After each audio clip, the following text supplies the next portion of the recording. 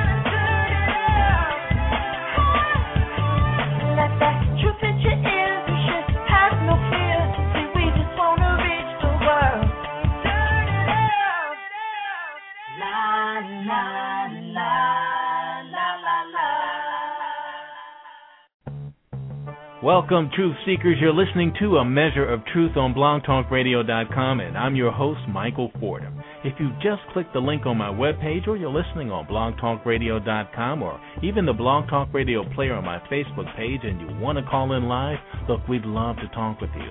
So give us a call. The number is 347-326-9470. Oh, need a minute to get something to write with? But don't worry, I'll give the number again right after the commentary. Or if you like, you can Twitter me your questions and comments at twitter.com/ameasureoftruth. Also, if you haven't yet, why don't you look me up on Facebook? I'm the Michael Fordham with a photo of me in studio, and you can always email me your questions and comments at ameasureoftruth@gmail.com. Look, we got a great show for you today. We'll be right back after this.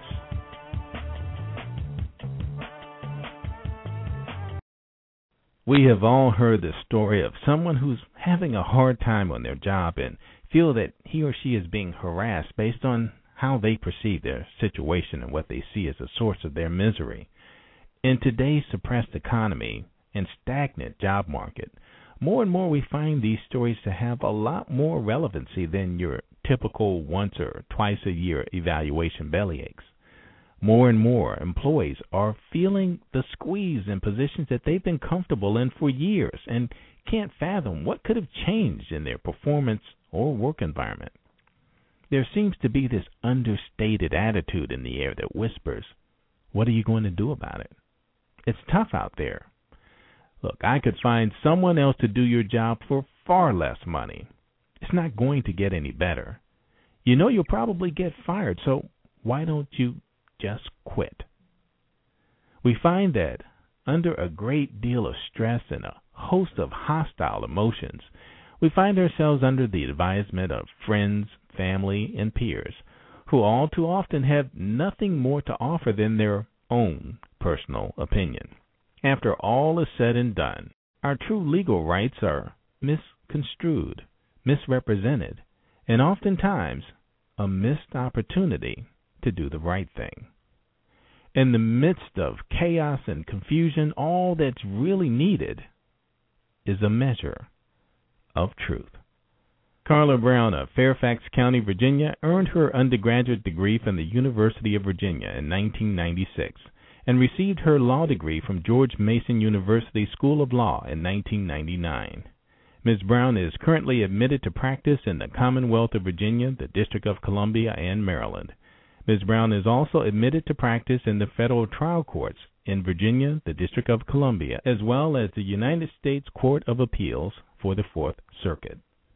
In 2009, 2010, and 2011, Ms. Brown was recognized in Super Lawyers magazine as a Virginia Rising Star. Ms. Brown has litigated cases in state and federal courts throughout Virginia as well as the District of Columbia. Ms. Brown handles contractual matters, including the negotiation and review of severance agreements, covenants not to compete, and employment agreements. Ms. Brown also counsels employees who are subject to workplace harassment, discrimination, and retaliation. Carla Brown, welcome to A Measure of Truth. Thank you for having me.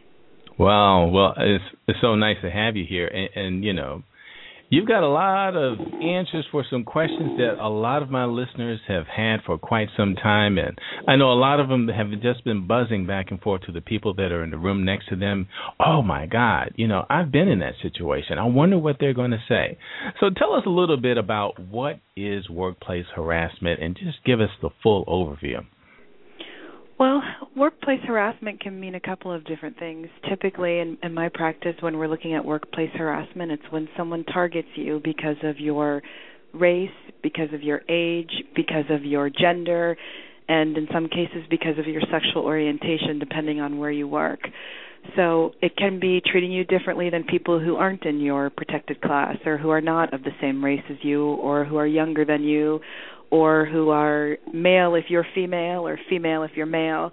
But it's really, the intent there is to allow you to do your job without having unfettered hostility directed at you for no reason other than the status that you're in. Or it can also include harassment that results when you complain about how you're being treated. And again, that you're complaining that someone's targeting you because of your protected status. And then as a result, you're punished. Your workload goes up, your money goes down, your bonuses disappear, your performance evaluations get worse. But typically that's what I'm looking at when we're looking at harassment in the workplace. And it's an interesting thing because I think sometimes people refer to harassment as just being treated mean. And unfortunately, that legally doesn't rise to the level, but still is something that employees need counseling to figure out how do they navigate the waters of a difficult employer or difficult supervisor. Right. You know, now tell us, because you just touched on something, what are some of the common mistakes that people make when faced with workplace harassment? I would say a resulting mistake that people almost always make is they get frustrated in their work. They feel very hopeless about what is there for them, and they get concerned that when they complain, I know I have to say most people that I know or that come to me are people who care about their jobs. They were successful in their jobs, and complaining about harassment of any kind, it's a difficult decision for them. They have typically suffered through a couple months of awful conduct that they weren't real sure what the underlying cause was, and then they get frustrated. You get frustrated, you start to make mistakes at your office, which leaves you open for termination. You don't complain enough, which again can leave you open to mess up at your job. You feel hopeless, you just want to walk away, which doesn't make any sense. Most of us have mortgages and bills and families to take care of, and there's no reason why when we're doing nothing wrong and someone else is targeting us, we should be the ones to suffer by leaving a good-paying job, a job that we may be very good at or that we had other people who would have supported us. It's a difficult thing, but I think most employees really feel that sense of helplessness and don't really know how to use the company policies to their benefit and don't really understand that agencies like the EEOC and OFCCP aren't an avenue of last resort. Right. So tell us a little bit about how the law is on our side and through some of these resources that we have at our disposals, how we can best utilize them. Well, the first place to start if you're working in a company is start in your company handbook. Company handbooks typically give you more relief than what the law does. Company handbooks typically tell you that the company will not allow employees to be hostile to each other or to be rude to each other. And while that may not be a legal claim in of itself, it's something you should start complaining about while you're at work, because your human resources department, if it's helpful to you, has the ability to come in and to help you. And even if they don't help you, you have to start there, and you have to complain if you know that policy is there for you. Look to the EEOC. You don't have to wait until you get terminated. Lots of times I have clients who come to me and we file EEOC charges while they're still employed, just to get the company to back off them a little bit, to maybe act a little bit more appropriately, and also to get an EEOC investigation started. What employees don't know is when you're working, the EEOC, when you file it, has the ability to come in and investigate the claims. And oftentimes, if you're being targeted, that EEOC charge by itself is enough to get the company to think twice about targeting you. So it's certainly a resource that employees should think about using while they are still employed. I'm often involved and behind the scenes when employees are working. If you think that you need counsel, go get it. Talk to an employment attorney. Talk to somebody who can help you. If you have a friend in HR, talk to somebody in HR who can be helpful to you. But you should really use those company policies, the EEOC, and your attorney while you're employed. And of course, our goals for our employees, most of the time, it's to help you get a little bit of relief at work. It makes you feel less helpless and less like there's nothing you can do. Typically, if you're going to be terminated from the company, no matter what you do, it sets you up to get a good severance package because you have claims that you may be willing to negotiate on.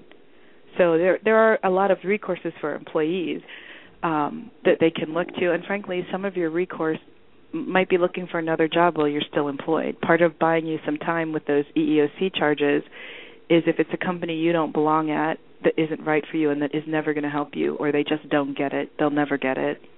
It's a good idea for you to look for a job and to buy yourself some time. It's always easier to find a job when you have a job. Right, right. So a lot of what you're saying is about positioning, and the first thing you said is get yourself some quick relief. And then from there, think about exactly how valuable that job is to you beyond its paycheck, whether or not this is the right place for you to be. Absolutely. And if you're an executive or someone who has, stock options, if you have equity interests, you can start planning while you're employed and try to figure out how long do I need to stay here to get this option vested or this particular benefit vested, and if I were to leave, what would I do as far as my health care? But you're so much smarter for planning while you're employed. And I know some people always believe, hey, this is going to blow over, I don't want to make a big stink out of it. But the truth is, if you never complain while you're employed, then you'll never be able to say that the company was targeting you or that you used their policies. So really read the company policies, figure out what you need to do to get relief. And if you know the company is never going to help you, if you know the company is complicit, if you know HR is having lunch with the person that you're complaining about and they're just not going to change their tune, then you should think about what makes sense for you. Right, right. And what are some of the other steps you should take to make sure that your predicament is not swept under the rug? How do you document these things, and what are the things you should be paying close attention to? Oh, what a good point. Documenting it is first and foremost. I can't tell you how many cases we litigate where the employer says, yes, Carla Brown came to me and she told me that she was upset, but I understood it to be a personality conflict. What the law says in every state and every state within the Fourth Circuit is that it's employment at will, which we've all heard, which means you can be terminated for any reason, for no reason, as long as it's not an illegal reason. And any reason or no reason is that someone just doesn't like you. They don't like your personality. Not that they don't like you because you're a woman, and not that they don't like you because of your race. But if they just don't like you, they don't like how you dress, some of those things aren't necessarily illegal outside of D.C. But some of those things aren't necessarily illegal. But you want to make sure that you're getting your complaints documented. It's not uncommon for an employer to defend a lawsuit by saying, we understood that the person was complaining, but we understood them to be complaining about a personality conflict, which is not illegal. If you're complaining about age or race, you should be writing that in an email. You should be following up with the people you talk to in HR. Thanks for listening to me today regarding my complaint that I'm being targeted because of my age. Please let me know what the outcome of the investigation is. Let me know if you need anything further from me. Let me know if there's any documents I can provide. Because in litigation, you won't be arguing about what your complaint was. It'll be clear because you wrote it down. So I would say that's first and foremost, what an excellent point, is making sure you document things so that you don't have this ambiguity as to what the basis of your complaints were. I would say that would be first and foremost. If you go to HR and you don't get relief, again, go back to your policy. Lots of times there are ethics hotlines that you can call, employee relations hotlines that you can call, and you should utilize those avenues. Oftentimes in litigation, an employer will say, well, we had a policy and you didn't follow it. And in litigation, that's a defense for a company. They can have your claim dismissed on the fact that they had a policy that you signed an acknowledgement that there was a handbook, but then you didn't go back and look at it when you were going through the worst period for you. And so there are lots of. Oh, I'm sorry. No, I was just going to say. So there's situations where you can take a step that's far beyond, even though you're right, but you didn't take the first step, and it sort of throws things out of order. And again, just like you said, that can become a defense for the employer. Absolutely. Wow. And there are also companies that have peer review panels, i.e. you can have a board of your peers come and review an adverse employment decision taken as to you, whether it was a demotion or a negative review or even a termination. So, what your recourse is going to be set forth by the company, and you should use that as a guide for how you handle the situation. Very well. And one other thing I'm just curious about, and I'm not sure. I'm just going to put it out there. Is this type of harassment that sometimes happens to people who are well established in their position? Is it something that companies are doing to sort of force you out because then they can hire someone else that does make less money or is newer in that career field, and they can sort of cut their losses? It can be. I mean, the difficult thing, particularly with age discrimination, is I think we all understand that the longer you work, the more money you make, which isn't necessarily illegal to terminate somebody for an economic reason. Mm-hmm. But, that goes hand in hand with seniority. So what we typically like to think is the longer you've been at a company, the more efficient and profitable you would be. So it would not make sense to terminate you to save a couple of dollars. But does that happen? It probably does happen, and it probably happens with some frequency, but I found that companies that engage in age discrimination or supervisors who engage in age discrimination aren't quite as clever as they would like to be about how they're eliminating people. So, yes, you can be targeted to be taken out of your job, and yes, that can be a reason for harassment, but that doesn't make it any less illegal.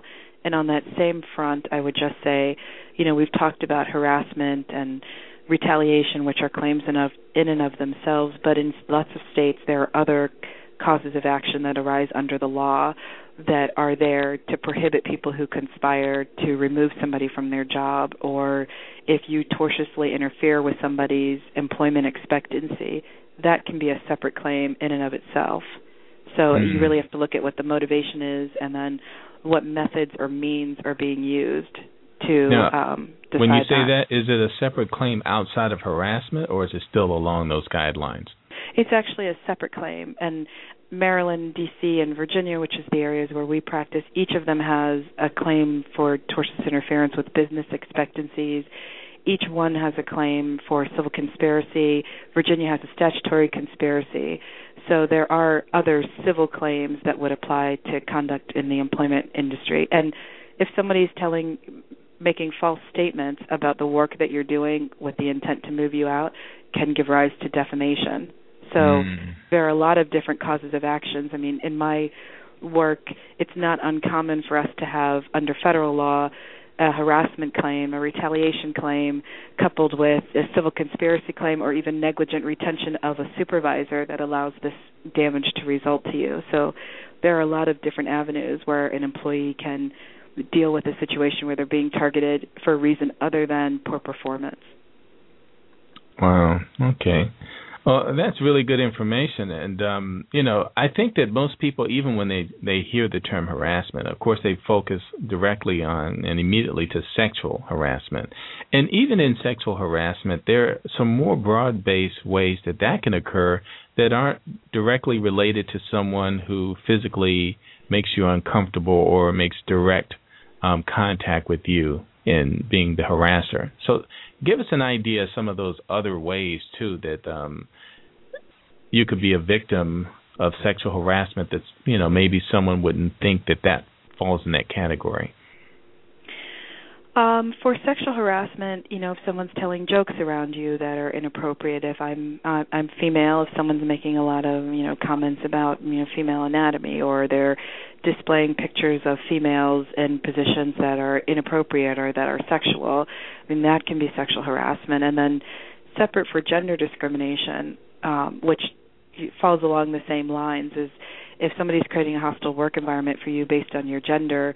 For example, I'm going to a business dinner and they decide that the appropriate venue for that is a strip club, and I'm female, I don't want to go there. I find that to be offensive. Mm-hmm. But you can have a lot of different ways that it comes up. If you're a female and you feel like you're being targeted because of that, then that can give rise to harassment claims.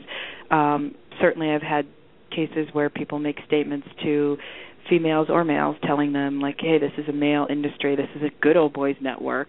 I hear that time after time. Somebody says, how are you making it in this industry? This is really a good old boys network. So you can be targeted that way as well, just, making you feel like you're incompetent in your job when you're not. Typically a lot of these people are people who are top performers, but a man or a woman is intimidated that they're also working in that position. Wow, yeah. And it's interesting, though, that we only hear in the news those claims, that have sexual harassment, and that seems to be the buzzword. And this has been going on for quite some time. Now, tell us some of the other ways, or if you can, just give us a broad-based way of maybe some ways that you've helped people or situations that listeners can sort of hear and get an idea of how they may fall into a category when they thought that they were only in a situation that it comes up every now and then, but they're able to deal with it, but they really don't think that they have a case, so to speak. It's just something that they're just going to have to suffer through. In the context of sexual harassment or just an overall harassment? Yeah, just an overall harassment. The best way, I think, to approach it if you're in a situation with harassment is to make a chronology of what has happened to you and when it has happened. I think a lot of times, just like you said, people sort of feel like, yeah, well, that was an inappropriate comment, or this situation was bad, or, hey, they never let women work, as foremen in the front. I'd like to do that, but I don't know if I can. Is, in my experience, when you start to write things down and you write them down in chronological order, things really present themselves as being egregious to you, and when we work a job every day, part of our self-preservation is not focusing on everything that is shocking or that is unbelievable. So you almost forget, and I can't tell you how many times I've had somebody come here and tell me about one meeting they had the day before they got terminated where somebody yelled at them and screamed at them and said a lot of inappropriate things. And I have to ask them, 100 times before they can give me the other 100 things that happened before that meeting, because your brain sort of gets stuck on that last thing that happened. And for the things that happened before, you almost forget them. So I think if you're wondering whether you are a victim of harassment, if I were you, I would write down the things that gave rise to that question in your mind. And when you look at them on a cumulative spectrum, it may become more clear to you. Yeah, and I think another thing people need to understand as well is they need to document every direction or course they took in order to try to resolve it as well, and everyone that they came in contact with in trying to seek help. Absolutely. I mean, most handbooks say complaining to your manager at least should start the process, and that most managers have an obligation to report situations up the chain of command. So, it's while you want to always make sure you follow the policy, you want to use common sense too. The place where you would start if you had a problem, if you had a good relationship with somebody, is there. If it's your manager's manager, start there. If it's not your own manager, perhaps you have a colleague or a peer that you can report things to or talk to about what's going on. Right. And give us a little help. What language should we be using in order to address these concerns? Are there certain words that will be more helpful than others? Well, the law tells us there are no magic words to report discrimination. I mean, you don't have to go in and say, I think I'm the victim of, 42 U.S.C. 2000E at SEC. I mean, you're not required to do that. But if it's again, this brings us back to what are you complaining about? If it's a personality conflict, it's not illegal. So if it's the fact that men are treated better than you, or that it seems that your Caucasian colleagues are promoted more quickly than you, then that's what you need to say. I mean, HR is there, and you need to give them enough to put them on notice that the investigation that they do should be one that is based on a protected category. The Sarbanes-Oxley Act came out, and a lot of the litigation started in 2004 for that, and that really says for companies that are publicly traded, if you have a concern about how they're managing their budget or they're not properly disclosing certain things to shareholders, you just need to say enough so that a department or a company understands the basis of your complaint. You don't have to cite the statute. But, again, this comes back to thinking while you're employed, what are you really complaining about? And part of being harassed is that you think someone doesn't like you, but you can't stop your analysis at that by itself.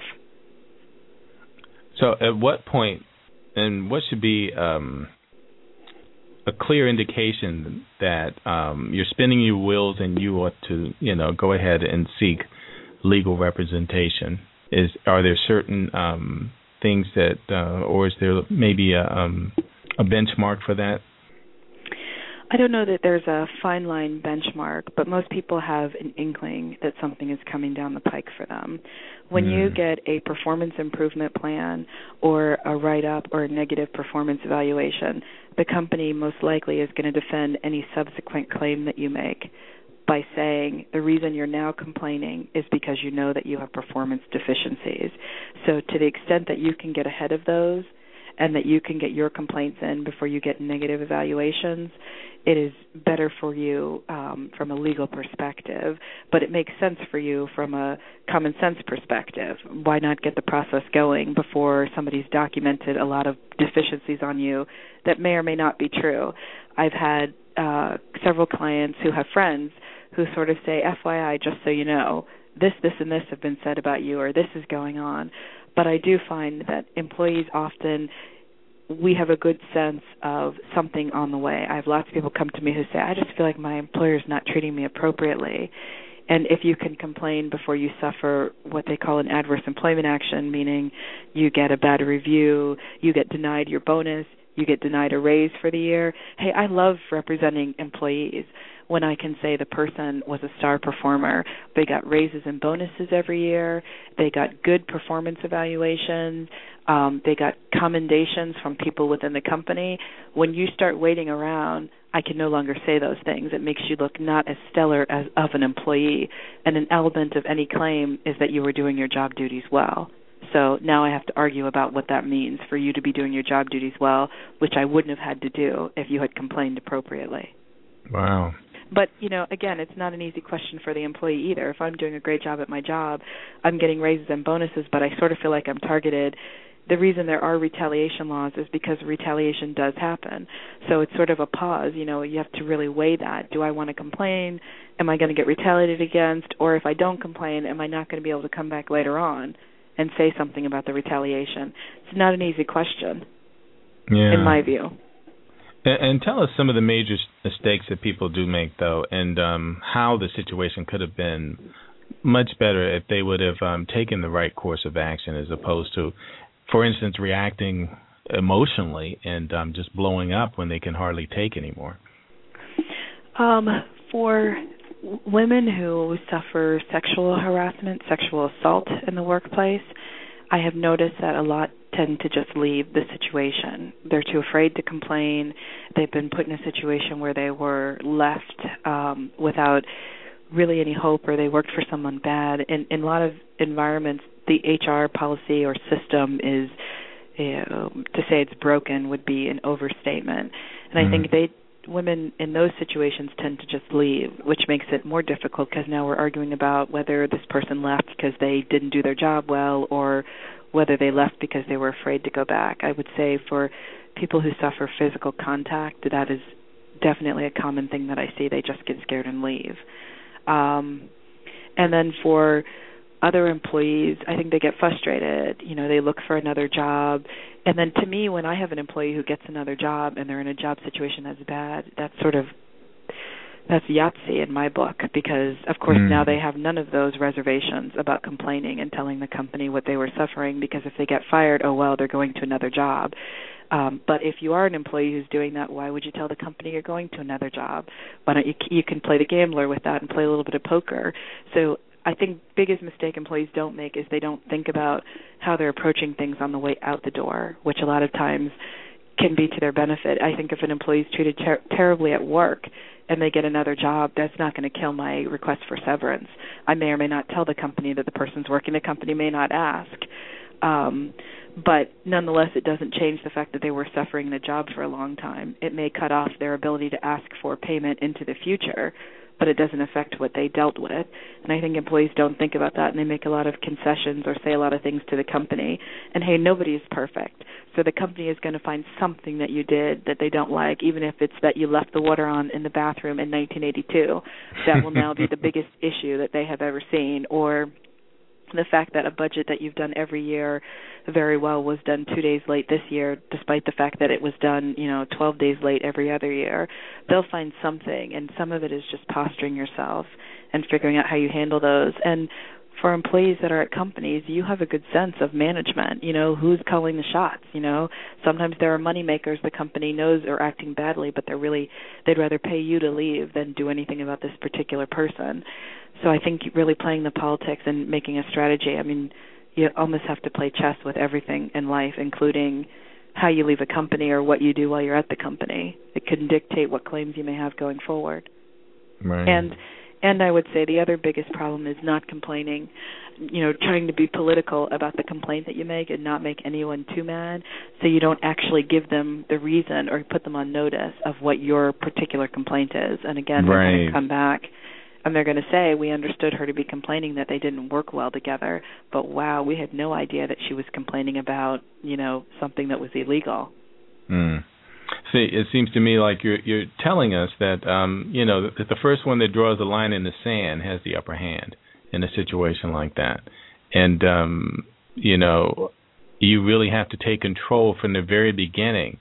And tell us, how does the person separate themselves? Because a lot of people still see them. They love their jobs. They still see themselves in that career, in that location, but that may not be an option after the fact. Tell us about how one can really separate themselves and plan on making that move and knowing that where they're at right now is a lost cause and it's time to move forward.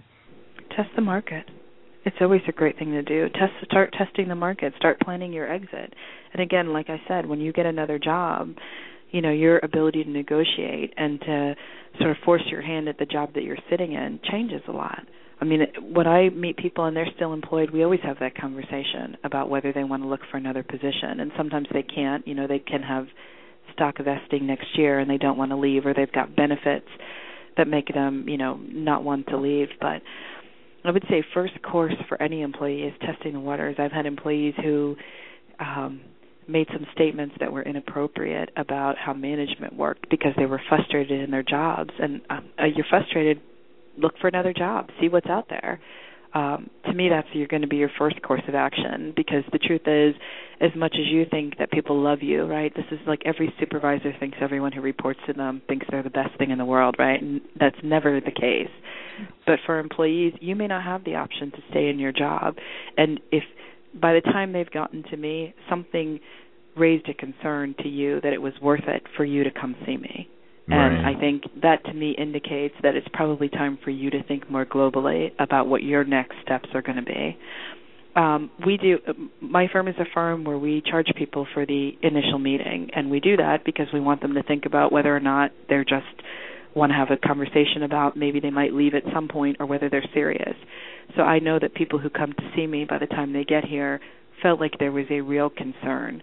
So it's an easy conversation to have. What does your future look like at the company? But as far as distinguishing yourself, that would be your first step. See what's out there for you.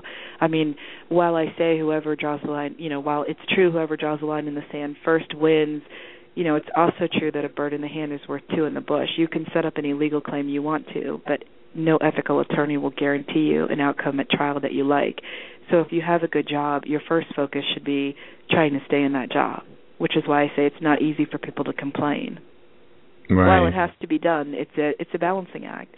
People make a business judgment all the time that they're going to put up with things that would not be acceptable to a third party because they're concerned about how that might look going forward. So I think it's a difficult balancing act, and it requires a careful consideration of the person's situation, what's coming along, what brought them to my door. But I don't know that there's an easy answer, or even a bright line answer on that. Right. And I think what we would like to know at this point, so we do find ourselves in the office of an attorney for representation. Try to walk us through some of the things that you do and some of the phases that would have to transition because it could be a long process and it could be a short process. So just give us an idea how those could vary based on what you're able to work through in the process. Typically, by the time you come to see someone at my firm or me, you would have completed and submitted to us at least a document that gives us an overview of what you think your situation is. And I like to use that to prepare for the meeting that I'm having with you, because my goal in the meeting is to figure out, what do you want? Is it realistic? Why do I think it is or isn't realistic? And to create a strategy on how we go forward. So if you're in a meeting with an attorney, typically we would want to hear, has anything happened since I got that original submission from you? Is there anything in the submission that you weren't comfortable putting? Because lots of people are worried about what they submit over email. I try to identify the claims that you might have, or tell you why I think there are no claims there. And if there are claims, explain to you as best I can in a way that you might understand what the elements of those claims are. What do you have to prove in order to maintain a claim? I try to be honest and tell people if I think that they're going to have trouble maintaining an element of the claim, to find out from them what they think the employer's counterposition would be on the claims, and to do as much as I can an assessment in the meeting as to whether I think that sounds like a defense that a court would be receptive to. And then, considering those issues, people always ask me, okay, give a 1 to 10, where do you think this claim is? Or alternatively, 1 to 100%. I mean, what percentage do you think I have? What percent chance do you think I have of winning? And the difficult thing is, I guess lawyers and politicians, but I can't give you a straight answer on that, because a lot of things depend on what judge you get, what court we file in, and then even if I know all of that, questions for a jury. And I always tell people the biggest witness in this case is going to be you. If we get started in litigation and everything looks great and you get deposed and you're the worst witness I've ever seen, unfortunately I have to tell you that. And it's going to change the way your claim is approached. So I guess a realistic expectation of what's going forward, and also cost. Someone needs to talk to you about what it costs to go forward in litigation. Sometimes people tell me, I just want my day in court. I just want to litigate this. I just want to make myself known. And those things are fine, but there's a cost that's associated with that. So you kind of have to weigh what makes sense for you in the situation. And there's no reason for you to complain and become a nuisance at a job if you didn't do a good job at the job. So if you come to me and you tell me this is your third write-up or your fourth write-up, over the course of 10 years, and it sounds to me like the company was working with you, I have to tell you that too. Absolutely. And I have to say, a lot of people that I do meet who are the victims of some harassment, I find it incredible. I meet them, and when I see them, they feel hopeless, they're crying, they might be even sick. And then when I see them a couple months later, for whatever reason, even if they're picking up the materials they dropped off to me, it's like a different person. You really see that progression because they sort of have gotten their bearings and don't feel quite so helpless, in part because they planned early. But I would think for an attorney, you really want to talk about what your strategy is, what are your goals, and, whether it's feasible. I mean, if you tell me, look, my brother in California heard about a judgment where somebody got $6 million for the same conduct, and I'm looking at it and I'm thinking that's not a chance going to happen in Virginia, I feel like I have to tell you that too. And maybe I'm not the best attorney for you if that's what you want, because you're not going to be happy at the end of the day if you ask me for something I know is not feasible and I don't tell you. I'd rather you go see someone else. Wow. Do you often find that you have people walk into your office who are more concerned about dollar amounts as opposed to reconciliation? Well, sometimes, yes. Yeah, because I just want to put it out there and be honest, because people, when they hear this, sometimes that's what they're thinking as well. But, this is real. And, again, just like you said, there's a cost associated with this. This isn't something that you'd want to do unless you really had an issue and you did your homework and did the things that you suggested as far as documenting your claim and being able to speak clearly also about why you feel that you've been, treated wrongly. So, and as you said, if you're not a good witness, you're going to let them know. So, those things are important. And I think that this is something that everyone should think about. But for those of you who are suffering, know that there's some things that you can do on your own as well to be able to help your situation, just as you said with the EEOC. Now, a lot of times these cases don't necessarily have to end up in court. So tell us about some of the other ways, too, that they can be resolved. Your employer, assuming you're leaving a company, lots of time, well, if you're at a company, your employer could work out a remedy that works for you. I find that is most often not the case, although I have had some smart companies who transition you to something where you can continue to do your job. But let's be honest, it's hard to move around in a company. When you're leaving a company, typically companies will offer you a severance package, and that's a great opportunity for you to negotiate, or in my case, for me to come in and try to negotiate for you. Look, if they offer you X when they don't know you have claims, or when you've reported claims to them, the value of that release or the money that they'll pay you to dismiss your claims or to not bring them tends to go up when you get an attorney involved and you have real claims. So that's a great opportunity right there to negotiate a severance package on your way out of the door.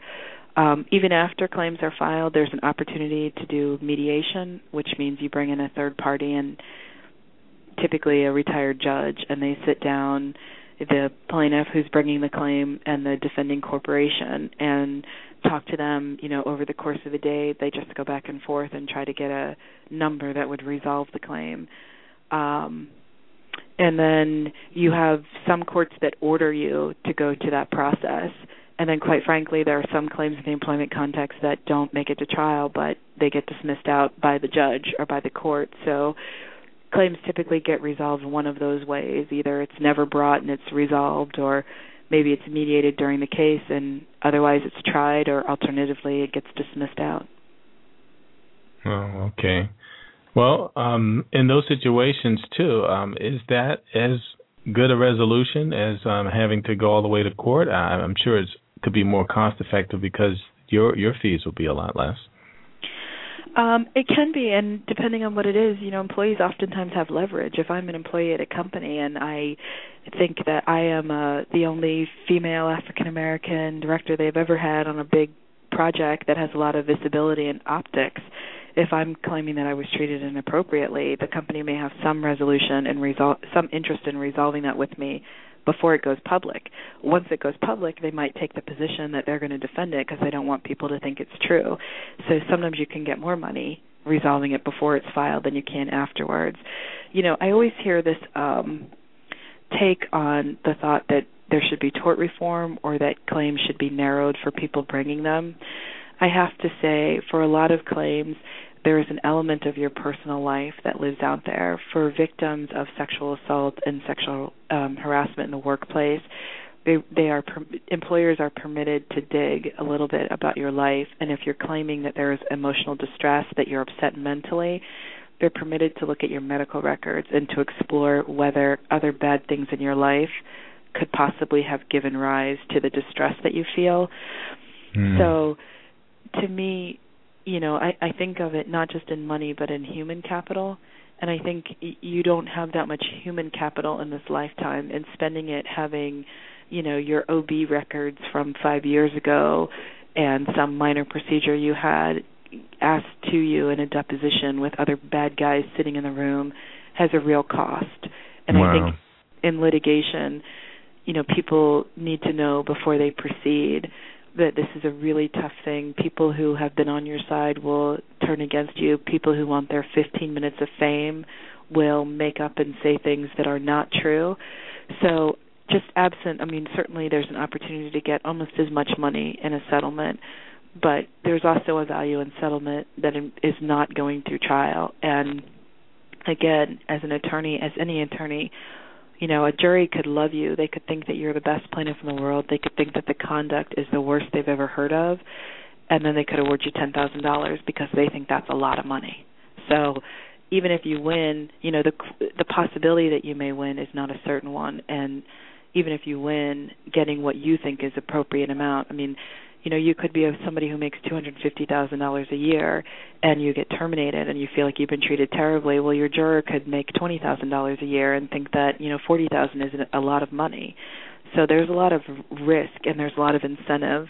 To me, you can ask for things in settlement. I commonly ask for sexual harassment victims that the company put together some kind of training to explain to managers what sexual harassment is, how they should respond to it, and to put some more concrete mechanisms in place to protect people.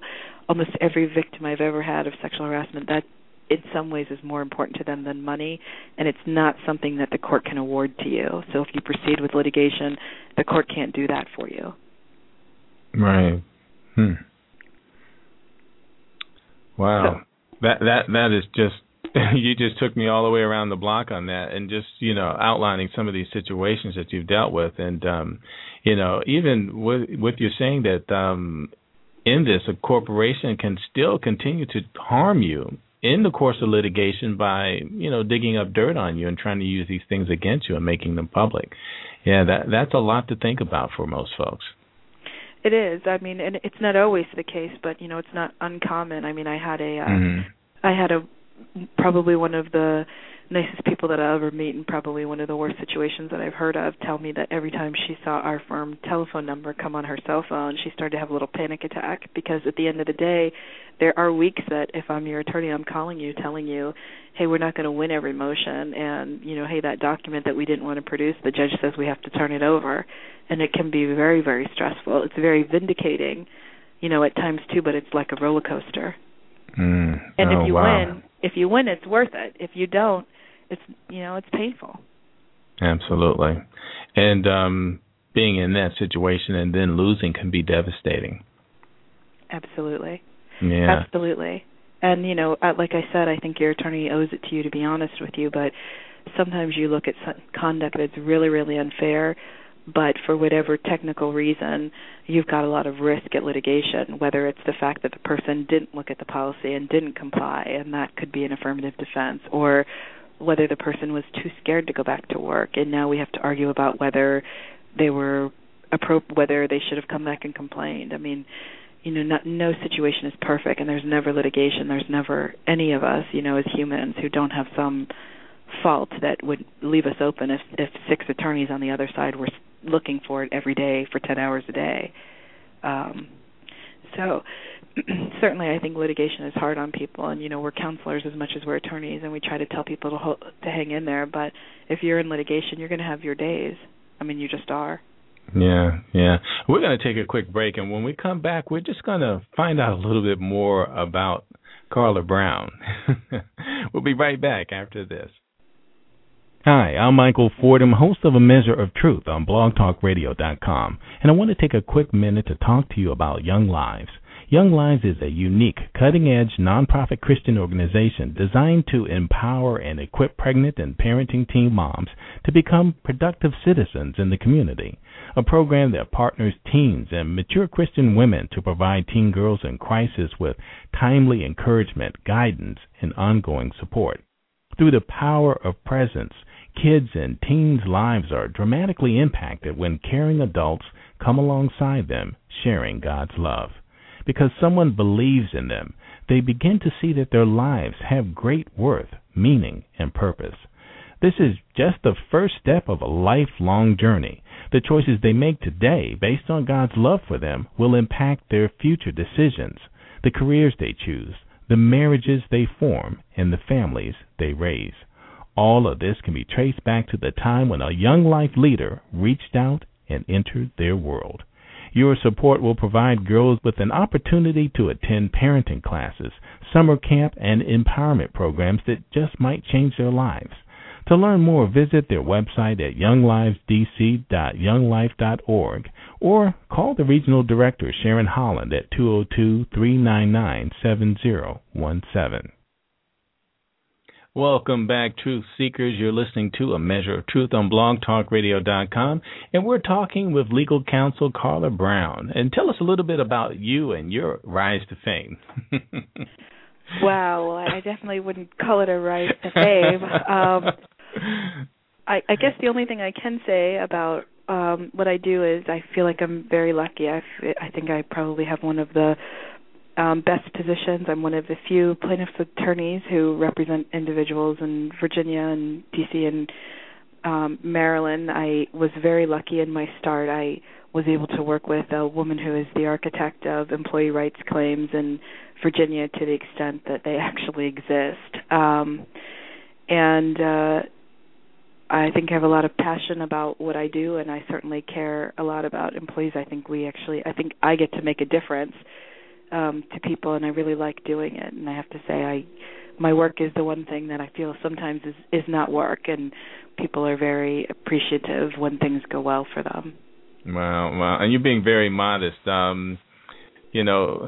Named as a super lawyer 3 years in a row, as well as being a partner at your firm. Tell us a little bit about that. I mean, that is a rare occurrence. You seem to be very young.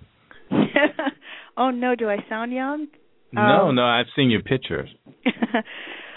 Well, like I said, a lot of things in this life are sort of as much about, working hard as they are about being a little bit lucky, too. And I'm very fortunate. I feel like this is, in my former life, I represented corporations doing some things. And, from time to time, we still help corporations. I'm not suggesting that they're all bad.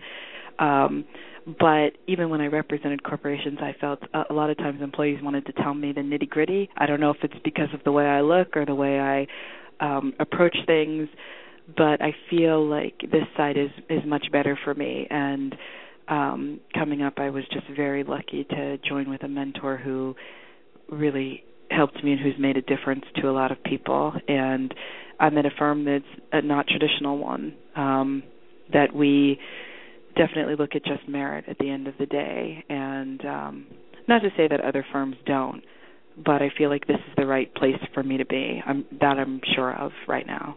Wow. And, we've got a caller on the line. Caller, you're on the line right now, so give us your name and tell us where you're calling from. I'm talking to you, caller. Your last four numbers, 4192 of your telephone number. Okay, I guess they're just shy. They just don't realize that they're on the line. Maybe they thought I was talking with someone else. But, we wanted to hopefully give someone an opportunity to ask a question. One more chance, caller. You're still there. I see you. Okay, next time. Or maybe you could just send an email to ameasureoftruth@gmail.com, and we'll be happy to forward any questions or comments that you might have. And, Carla, just tell us a little bit more about your background and about your firm in itself. And if people really like what you had to say and they wanted to contact with you and they feel that they have a situation that they would like to share with you, is there any contact information that you want to put out there for our listeners? Sure. I'll put my telephone number out there, which is 703-318-6800. And we have a website, which is www.C as in Charlie, B as in boy, C as in Charlie, B as in boy, LEW.com, which is our firm website, which I'm listed on. As far as our firm, I think we are and have been for several, probably decades, the preeminent firm for plaintiffs' employment law and for helping individuals and small businesses respond to claims. But we don't do anything other than employment law. We don't do anything other than help employees and small businesses. So in a nutshell, sometimes I say being a plaintiff's lawyer in Virginia is a little like beating your head against the wall. Sometimes you feel like you're not making progress, but it's very rewarding, and a lot of people who come see us really do need help. And I feel, again, very, very lucky to do what I do. And, I had a son this year. Oh, wow. Congratulations. Thank you very much. And his name was Evan, but he had a heart condition and he didn't survive. Oh, sorry to hear that. So, I think if I didn't know already, I definitely see that the service that you provide to people can make a big difference. And I think about the hospital providers who helped, my son and my husband and I when we were in there. And I really try to approach my own job by listening a little bit more and trying to go the extra mile and just kind of reassuring people and letting them know that they've been heard, because I feel like a lot of times when you're in a situation where your employer refuses to listen to you and nobody will help you, sometimes you just need to know that someone is listening to you and they're working hard for you. And I try to communicate as frequently as I can with people and to sort of let them know that I'm here and that I'm serious about trying to get a resolution, because at the end of the day, I feel like if there's something there, I think I can get there if we can just cooperate and work together and try to see. And I think part of it is just working hard and not being in a hurry for yourself. So I'm not sure my husband would like that, but it makes me late every now and then. But certainly it makes a big difference in how you approach things and how I look at people. And, knowing I've been sitting there depending completely on someone else's advice and counsel in a situation I wasn't familiar with, I think about what that's like for people who come in and are really scared about how things are going to go forward and taking care of their families and paying their bills. So. Yeah. Well, I thank you for that, and I'm sure our listeners appreciate your passion as well for what you do, and that it's really based on your concern for people and doing your job well and excellence, and that's very commendable. And I'm really happy you share that with us. And our prayers are with you, and peace and blessings and on the loss of your son. And I know that can be a very traumatic thing, and it's a long-standing healing process. And it was just phenomenal talking with you. I mean, this was a great show, so much information, and I think we all learned quite a bit. And you presented and educated us in a very, very pleasant way, and just really appreciate you taking time out and being able to share all of this information, which, for an attorney, that's some valuable stuff. I mean, good grief, an hour with you must cost a mint. Thank you so much for having me. I really appreciate it. Oh, thank you very much. And maybe we can hear back from you again in the near future when something is more urgent out there in the news or a big case. Maybe you can help us to see clearly about some of the things that are unreported or we wouldn't be able to see otherwise. So, that would be just great. Well, Carla, thank you again for joining us, and I really appreciate you taking time out, and we just hope to hear from you again real soon. Thank you so much. Have a great evening and a good Halloween. You too. Thank you very much. Okay.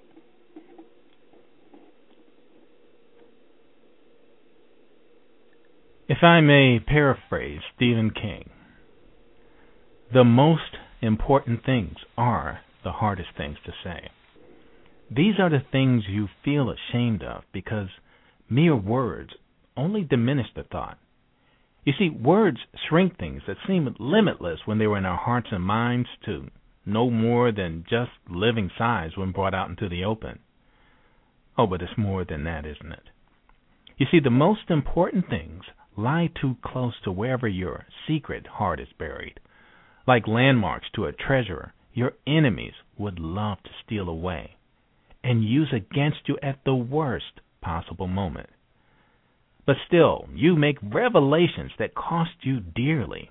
only to have people look at you like you're crazy, not understanding what you've said at all or why you thought it was so important that you almost cried when you were saying it.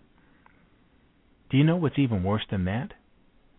Is when the secret stays locked within and you can't get it out. Not for want of the courage to talk about it, but for want of someone who will just listen. Just listen. As someone who spends a great deal of time searching for the truth, the lesson that I've learned from this quote is, if you want the truth, you have to be prepared to release all judgment and be open enough to hear and accept the truth, in whatever form it might take. Judgment alters the truth by changing how it's told or presented. Not accepting the truth stops the bearer from sharing the truth. Ignoring the truth kills ambition and is a recipe for disaster and makes success impossible. We all, over the years, have learned to guard ourselves against deception, but I've also come to realize that, in most cases, you don't even have to discover or discern the truth. You just have to let it be and see it for what it is. Maybe you have a story too. It doesn't have to be just like the one we've heard. Hey, I just want to let you know I'm here and I'm willing to listen. All I ask from you is a measure of truth. It is Ryan here, and I have a question for you. What do you do when you win? Like, are you a fist pumper, a woohooer, a hand clapper, a high fiver? I kind of like the high five, but if you want to hone in on those winning moves, check out Chumba Casino. At ChumbaCasino.com, choose from hundreds of social casino-style games for your chance to redeem serious cash prizes. There are new game releases weekly, plus free daily bonuses, so don't wait. Start having the most fun ever at ChumbaCasino.com. No purchase necessary. VGW Group. Void where prohibited by law. See terms and conditions. 18+.